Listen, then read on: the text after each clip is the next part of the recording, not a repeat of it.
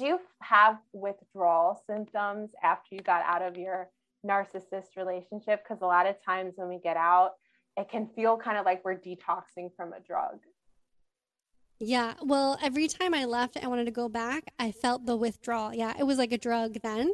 But my final time, once he tried to cheat with my sister, I was like, I'm done with that crack cocaine. Thank you very much.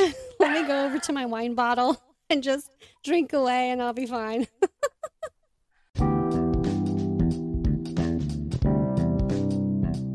With personal experience of being her family's black sheep, Raven Scott has embraced her solo path and dominates breaking toxic ancestral patterns. She is an ambassador of Gain Your Sparkle Back After Narcissistic Abuse, and a certified meditation teacher and author of Empath and the Narcissist, Overcome Narcissistic Abuse, and Recover from PTSD, Codependency, Gaslighting, Manipulation, helping empaths heal from their black sheep wound through her transformational workshop. In addition, through grounded and heart-centered teachings, she elevates the spiritual journey and concepts that you are uniquely magnificent and contrary to your doubts. You are here for a purpose.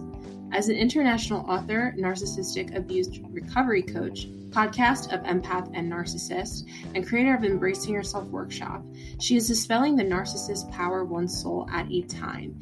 Being that we are empaths, people pleasers, we need to work on our boundaries with narcissists, toxic people, and energy drainers. Learn how to set powerful boundaries with the narcissists and toxic people with a free narc abuse recovery workshop. You can get access today by following the link in the show notes, and I am super privileged to introduce to you Raven Scott to the show today. Hi, everyone. I am really, really, really excited tonight to be joined by Raven Scott. She is the author and the host of the Empath and the Narcissist podcast. Tonight, we're going to get into everything narcissist and narcissistic abuse. Raven, can you introduce yourself to our audience? Thank you for having me. It's so nice to be here. Yes, I'm always happy and excited. At first, when I wrote my book, it was very cathartic. And then I thought, I don't know if I want to talk about narcissism for forever, right? I felt like it was something that I needed to just heal and get over. Yeah. But the more I kept getting feedback from people reading my book and gifting my book to other friends and just hearing that my words have helped them, I was like, oh, okay, here we go. This is just part of my gig. This is what I'm here to do, is to share. Because really, the more we talk about it, the more we dispel the darkness, that we dispel all their tricks and their conniving lies and all the things that they've been trying to hide for so long. And then the more we talk about it and allow other people to not feel alone, that's when they lose their power. And hopefully, the main goal for me is that's when we end the cycle of them taking advantage of our kind-heartedness as empaths, that we can be so vulnerable to it because they know how to push our buttons. They know how, what exactly to say. That makes us completely trust them with everything. Yeah, so it's just a huge mission of mine is to break those ancestral patterns. I love that. It's a blessing and a curse, right? Yeah.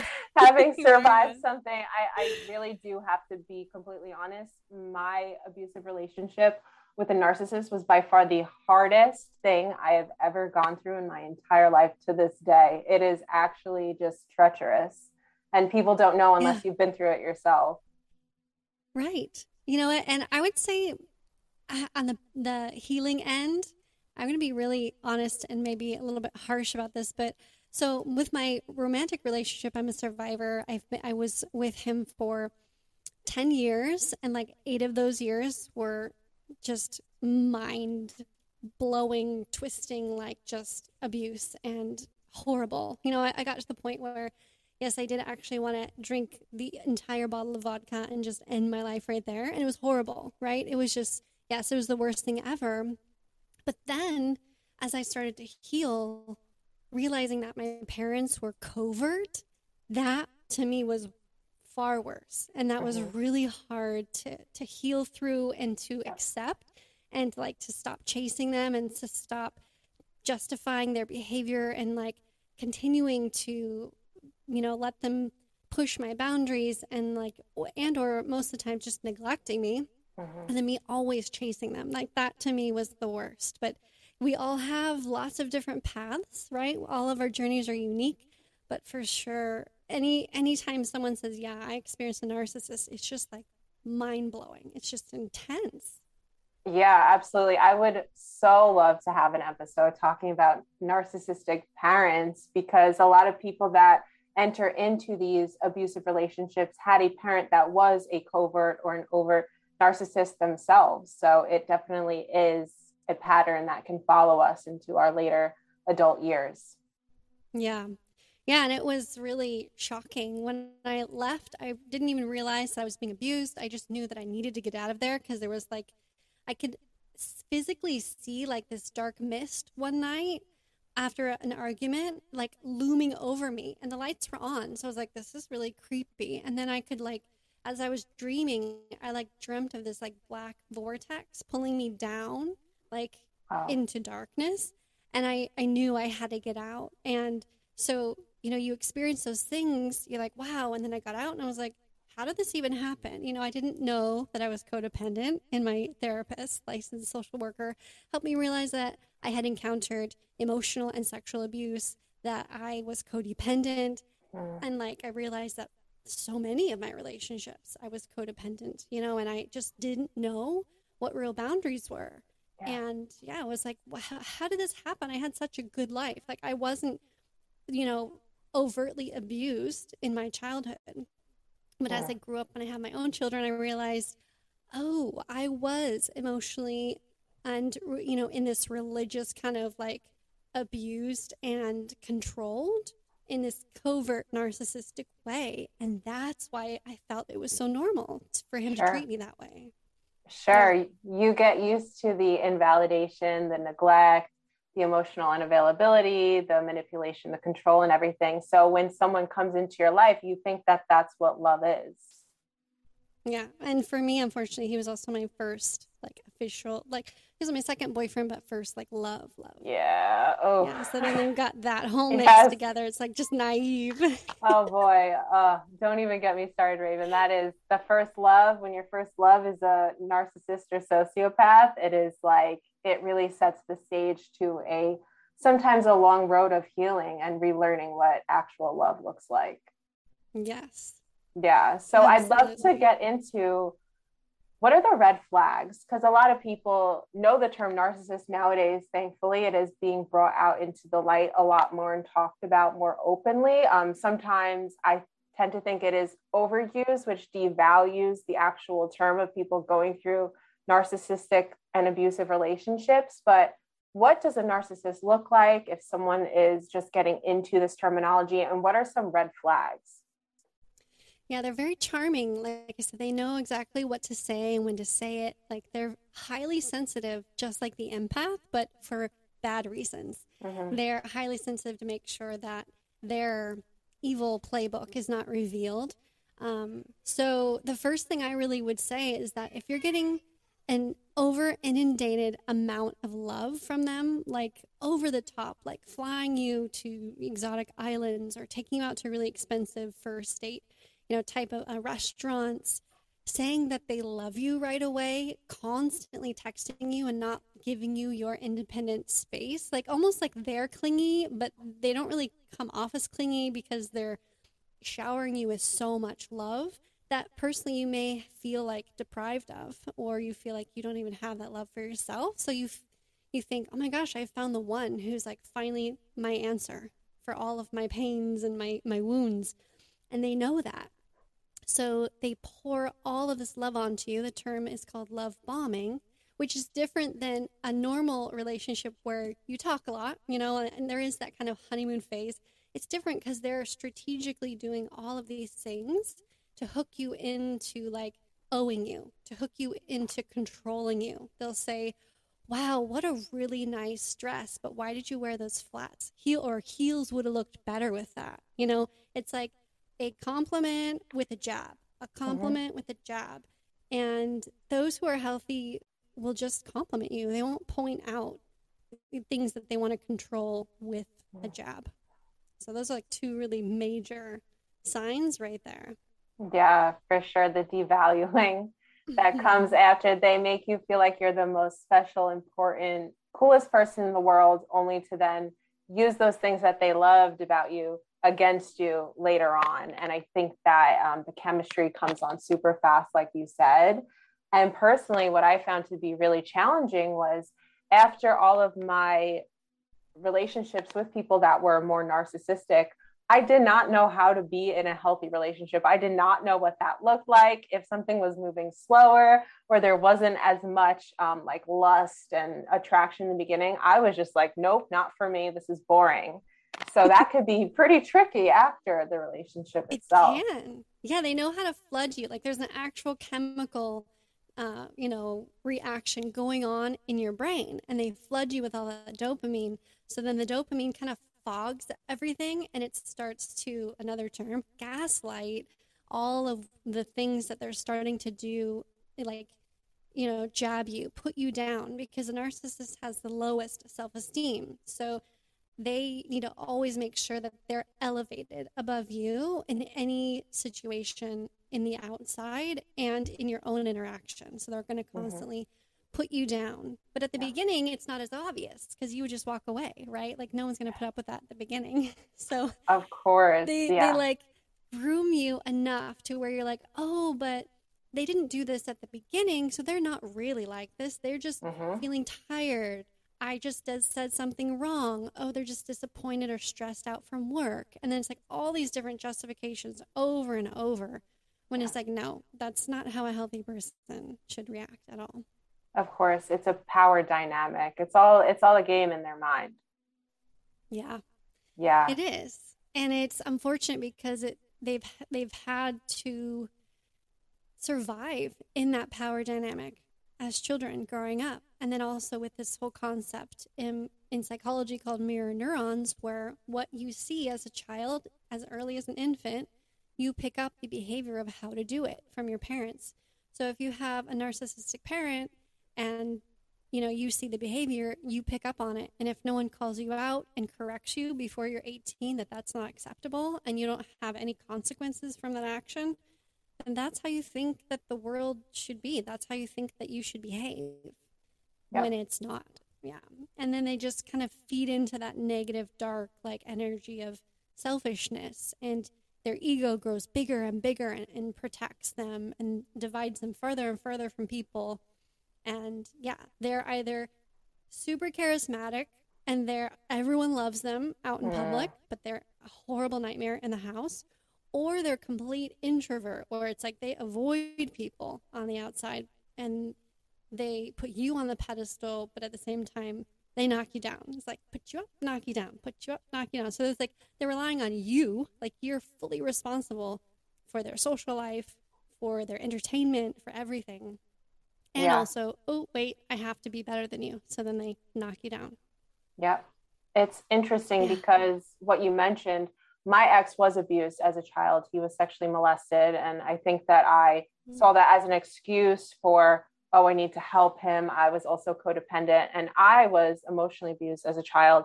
So it's like you can either turn into the abuser and relive that treacherous cycle, or you can unfortunately end up into the similar dynamic patterns in a relationship and also replay that trauma from earlier childhood. And I know your book is called The Empath and the Narcissist. So I'd love to get into what kinds of people attract narcissists and why. Yeah, well, it is usually the most vulnerable. It's someone like maybe you've lost a loved one recently. Maybe you've always had low self esteem. You were controlled as a child. You didn't have any freedom of self autonomy. You're highly sensitive. You have just a really deep, caring, compassionate heart. And, you kind of fall for different schemes or fall for different what is the word, scams, right? So you just have like everyone is as nice as me and kind of have this naive perception. And we wish the world was like that, but it's not. And so that's who the narcissist is drawn to, and that's who they kind of stalk, and they pick, who they're with specifically because they know their shortfalls. They know what they need. They know that a healthy person wouldn't put up with their crap. They would just not talk to them, block them, and move on. So they find people who, it's funny, I quoted it in my book at the end in one of our arguments. Mine specifically said, I chose you for this very reason. I chose you because you were a blank canvas that I knew that I could mold into whoever I wanted to be. And I was like, I was so shocked. I was like, are you freaking kidding me? Like, thank you for that huge truth bomb, because I'm not going to accept that anymore. Like, that's not who I am. So yeah, it is. That's why I'm always talking on my podcast, and all of the exercises in the book is to build up your own self-worth, your own self-authority, healing, your childhood wounds, knowing who you are, and being able to critically think and read between the lines. You don't have to be skeptical about everything, but you shouldn't also be just like blindly, rose-colored glasses on all the time, thinking that everyone has your best interest at heart, when normally everyone has their own best interest. And sometimes it's reciprocity, and that's great.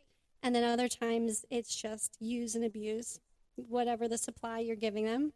And that's not what you want to be, prone or vulnerable to receiving. Yeah, I love that. Thank you for making those points. And something you mentioned before, which I wanted to go back to, was how they look to the outside world. Something that personally made getting out of my relationship so much more difficult is how great everyone around me said that person was. My last boyfriend, for example, I wouldn't say he was a full-blown narcissist, but very high on the spectrum. And no one believed me. Everyone was like, he's so friendly, he's such a great guy. And I thought he was a great guy too, until I exited the relationship, and it all kind of dawned on me. I was like, what the fuck? Why did I stay with that terrible person? But the invalidation and the way that they get other people on their side, I'd love for you to touch on that, and how that could make things so much more challenging to feel empowered enough to walk away when everyone is telling you that you're just making it up. Yeah, that is the most isolating and horrible feeling, is when you're asking, or you're going to the people who know them, that, hey, he's great. But it's like, yeah, but you don't realize that I even had a guest a long time ago. She was physically abused. He would go out, he would fix roofs on neighbors' houses and help them. The best guy ever, right? And then he would come home and he would blame her because she, quote unquote, volunteered him, or like she was friends with him, so he felt like he had to. And so then he would beat her up at home because he was tired and he had to do that all day. It's like, take a responsibility. And that's the thing too, is they don't take responsibility. And the thing that you just need to keep working on and focusing on is trusting yourself. And the best way to do that is not in your brain, not in your mind, because everyone's going to confuse you. Everyone's going to convince you that, they're great. And you also fell in love with this great person that they put a mask on at the beginning. But when your body recoils, when they come close to you, when they say something that is trying to woo you back, and you're like feeling really numb and frozen, that's what you need to listen to, is your own body, your own intuition, and all the different types of, meditations and kind of the self-help, exercises, journaling, really just like listening to your breath and your heart. That's the only way to really root yourself and say, you know what? I don't care what anyone else says. They may be under this whole like false fog that he's or she has put on them, but I'm not. And I feel it in my body, and you just need to tap into that and use that as your strength. Yes, for sure. And that could be, at least I'll only speak for myself, so much easier said than done, was learning to trust your intuition again and get in touch with your inner voice. Because a lot of times when we're in verbally or emotionally abusive relationships, that's like taken from us. Our identity is snatched from us. We become so disconnected to that inner knowing. And eventually, because they turn everything around on us, we don't know how to trust ourselves. So I think that is a huge part of the work in healing from abuse, is getting in touch with your intuition, your higher self, whatever you want to call it, after that's been seemingly taken away for so long. Yeah, and find yourself, doing more quiet times, instead of trying to have a conversation with them or an argument or like fight for yourself. That's actually going to dig yourself in a bigger hole because the narcissist is very clever at rewording things and devaluating you and making you doubt yourself. So that's the last thing you want to do. So don't even worry about proving yourself to them or anyone else. Like you hear that they're starting to do that to you and you like hold on to your body feeling and go away and just like breathe, find your quiet time and continue to just be within yourself and not like trying to chase after what they're going to say about it because they're not going to say anything good about it for you. It's only going to self-serve them. You're never going to win ever. Never, ever, ever. Yeah. Not with them, at least. You can win, I think, by standing in your power and walking away. So yes. I would like to talk about that now is how did you personally come to find the courage to not just leave the relationship, but often staying away is also a big challenge. So you yourself, Raven, how did you find the courage to do that and to stick with that choice? Yeah, it took me quite a few attempts. It was on my 8th try of leaving, so don't feel bad. The average amount of times to leave is 7. I've heard even up to 12, so everyone has their unique journey of, can I survive? Can I stay away? Or am I going to like reverse Hoover myself back in? Or are they going to Hoover me back in? And if they do, that's okay. It's like running a marathon, like get back up and try again. But on my 8th attempt, I knew I had to lock in a lease and in order to hold myself accountable to not move back in. So we had a really big argument. I was actually after a trip I went to visit my family. They had a whole bunch of kids and he didn't want any kids at all. That was like not in the question at all. I was able to convince him to marry me, but by the way, that doesn't fix it either. Sadly not.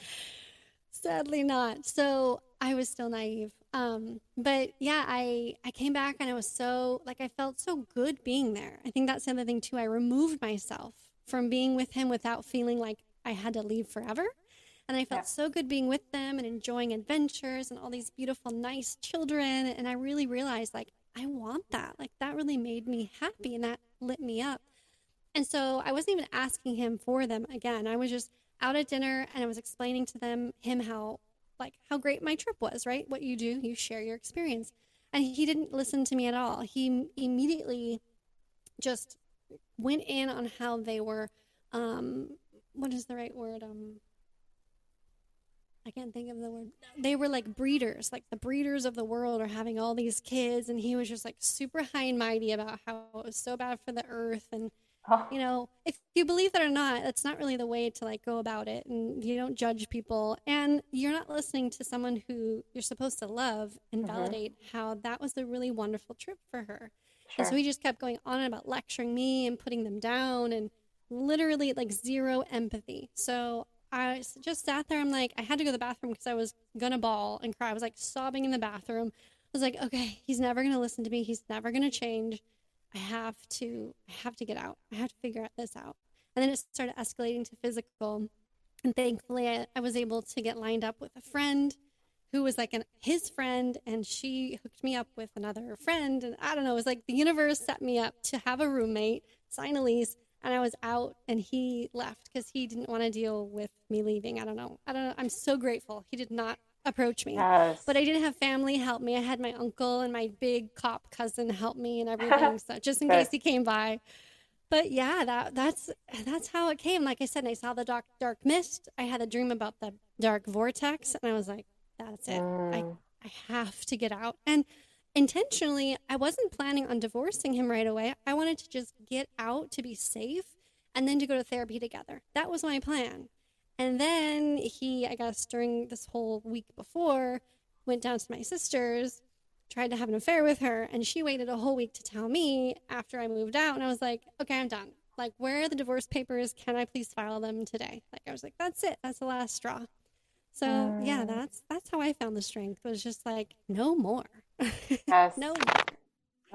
It is definitely one of the most difficult things to do. And I have so much respect for you, Raven, and for anyone that is frustrated with themselves because they find themselves keep going back, please do not get discouraged. I think I had to leave like 5 or 6 times, but when you're done, like you said, you're done, and and maybe you're just not up to that point yet. But I have so much like applauds for you and anyone who has gone through it, because it truly is, it could be very dangerous. It's so scary, and you have to relearn who you are from kind of ground zero, but it's a beautiful journey when you make it out on the other side. It really is. Yeah, it is. And what's creepier too is that I didn't realize it again until I moved out, but he had hacked into my email, and he knew that I had signed a lease with them, and he knew that I was moving out. So thankfully he gave me space, but it was still very creepy that he hacked into my email. Yeah. So yeah. And safety concerns is actually extremely real. And I would highly suggest anyone that is in any type of abusive relationship to seek the help of a professional counselor to go over, because many women escaping domestic violence relationships, unfortunately, are killed and do not survive. Not to scare anyone, but I do have to just add that there, that it could pose a very dangerous safety risk if you are dealing with a person that unfortunately is ill mentally. So yeah, go to the library, use your therapist, email, even anything that you have to correspond to plan your exit. Don't use anything that they have any connection that they can access. Yeah. Thank you for mentioning that. Thank you. So on a more positive note, if you have gone through a abusive narcissistic relationship, we can find ourselves attracting the same person, different face situation after. So what are your tips or your personal experience on how to break the cycle of jumping from an unhealthy relationship to another one? How do we end that dysfunctional relationship pattern of abuse? Yeah, again, it goes back to going within yourself, healing your childhood wounds. The number one favorite meditation I have on my YouTube channel that's also in the book is inner child meditation, reparenting yourself, healing all of, taking away the burdens, ancestral burdens, so many different expectations that are put on us that make us feel not worthy, right? Because that's really what they were vulnerable to, was us feeling like we weren't worthy, so we just put up with it. So really healing your self-worth, doing self-care, self-love exercises, affirmations. You probably are experiencing PTSD. So in my book, I also have an EFT tapping exercise. Yeah, it's just really just focusing on yourself, loving on yourself, rooting yourself, growing yourself before you go out there and you meet someone new. For sure. And taking time to be alone, I think that's also, at least was critical to me and where I'm at right now, is like, I don't have any desire to date right now. I want to date myself. And I recognize that that could be a big fear for people, is being alone. But sometimes we have to do the opposite of what we're naturally, if we're inclined to get on Tinder the second after we get out of a breakup. Narcissistic people can kind of energetically pick up on that. And it's crazy how that works. But give yourself time to give yourself what they couldn't give you, and learn to love yourself before going out and feeling rushed or pressured because you're a certain age or all your friends are married or whatnot. I think it's so valuable to learn to sit with yourself. Yeah. And when you first leave, you're going to be really angry. You're going to be bitter, and vibration meets vibration. So if you're going out there dating like, oh, like I just have to get over it, like with this or that, or I'm just so upset that happened. Like, even though you're trying not to consciously, you're subconsciously bringing like this lower vibration of just like, wounding and unhealing. And so you're not going to attract the right partner that's going to help you grow, that's healthy themselves, because they're going to be like, oh, no, and no, thank you. Like, this energy is no bueno. So that's why working on yourself first to elevate your vibration, to heal all those wounds and really have compassion and love for yourself, then it'll pour out and you will attract someone who's healthy, who loves you and adores you, and you are worthy of that love. So they will come. Yes, you are so worthy. Yeah, you have to do the work. It's not just like, oh, I'm just going to sit and like manifest it. Like, there's work involved, but It's beautiful work. Yes, yes. Oh, I'm so happy you said that, Raven, because it's okay if it doesn't happen the first time, right? Like if you get out of this relationship and then you do the work, but 2 months later you get back with someone that's another asshole or something. I like to count the small successes. So whereas I stayed in that relationship for 2 years, this time I only stayed for 1 year. And it's like you learn to pick up on things sooner and you learn to challenge what they're saying about yourself and not take it at face value. So it is a lot of work. Yeah. But the more work that you do and the more you heal that shadow and those inner child wounds, I do think that it gets easier over time, which will lead you to the right relationship where a person's going to cherish you and treat you well. Yeah, I agree with you. Absolutely.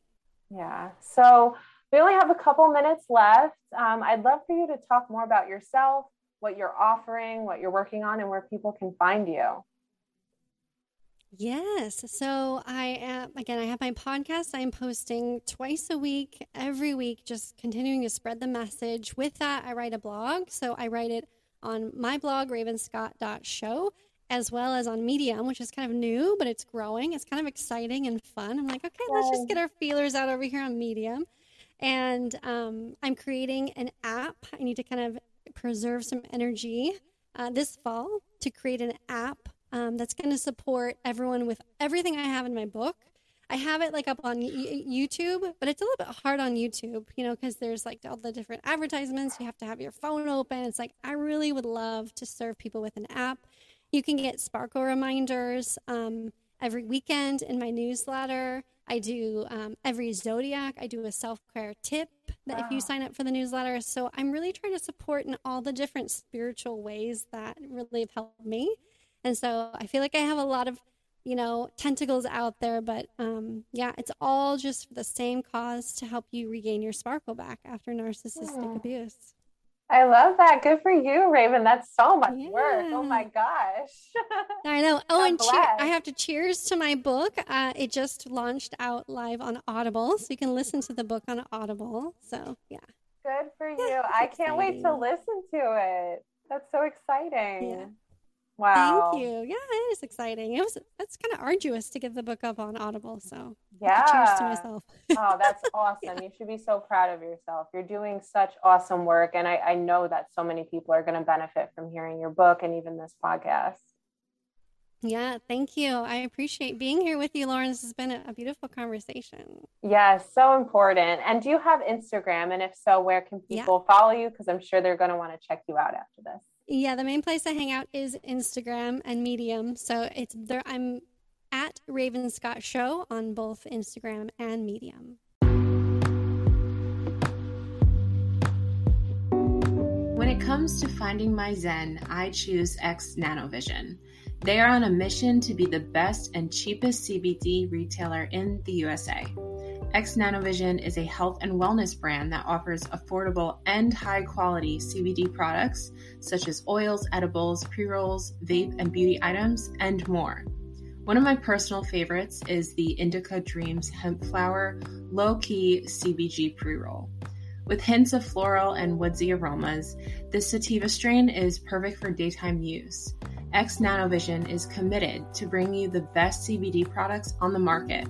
With no additives, the pre-rolls are 100% safe, organic, and hemp-derived to protect your lungs from harmful pesticides so that you can get all the whole plant benefits with full-spectrum CBD and CBG. Absorb the natural goodness by checking out X Nanovision today at www.xnanovision.com and use coupon code Lauren M. Coletti for 10% off your total purchase. That's Lauren M. Coletti for a 10% discount at www.xnanovision.com.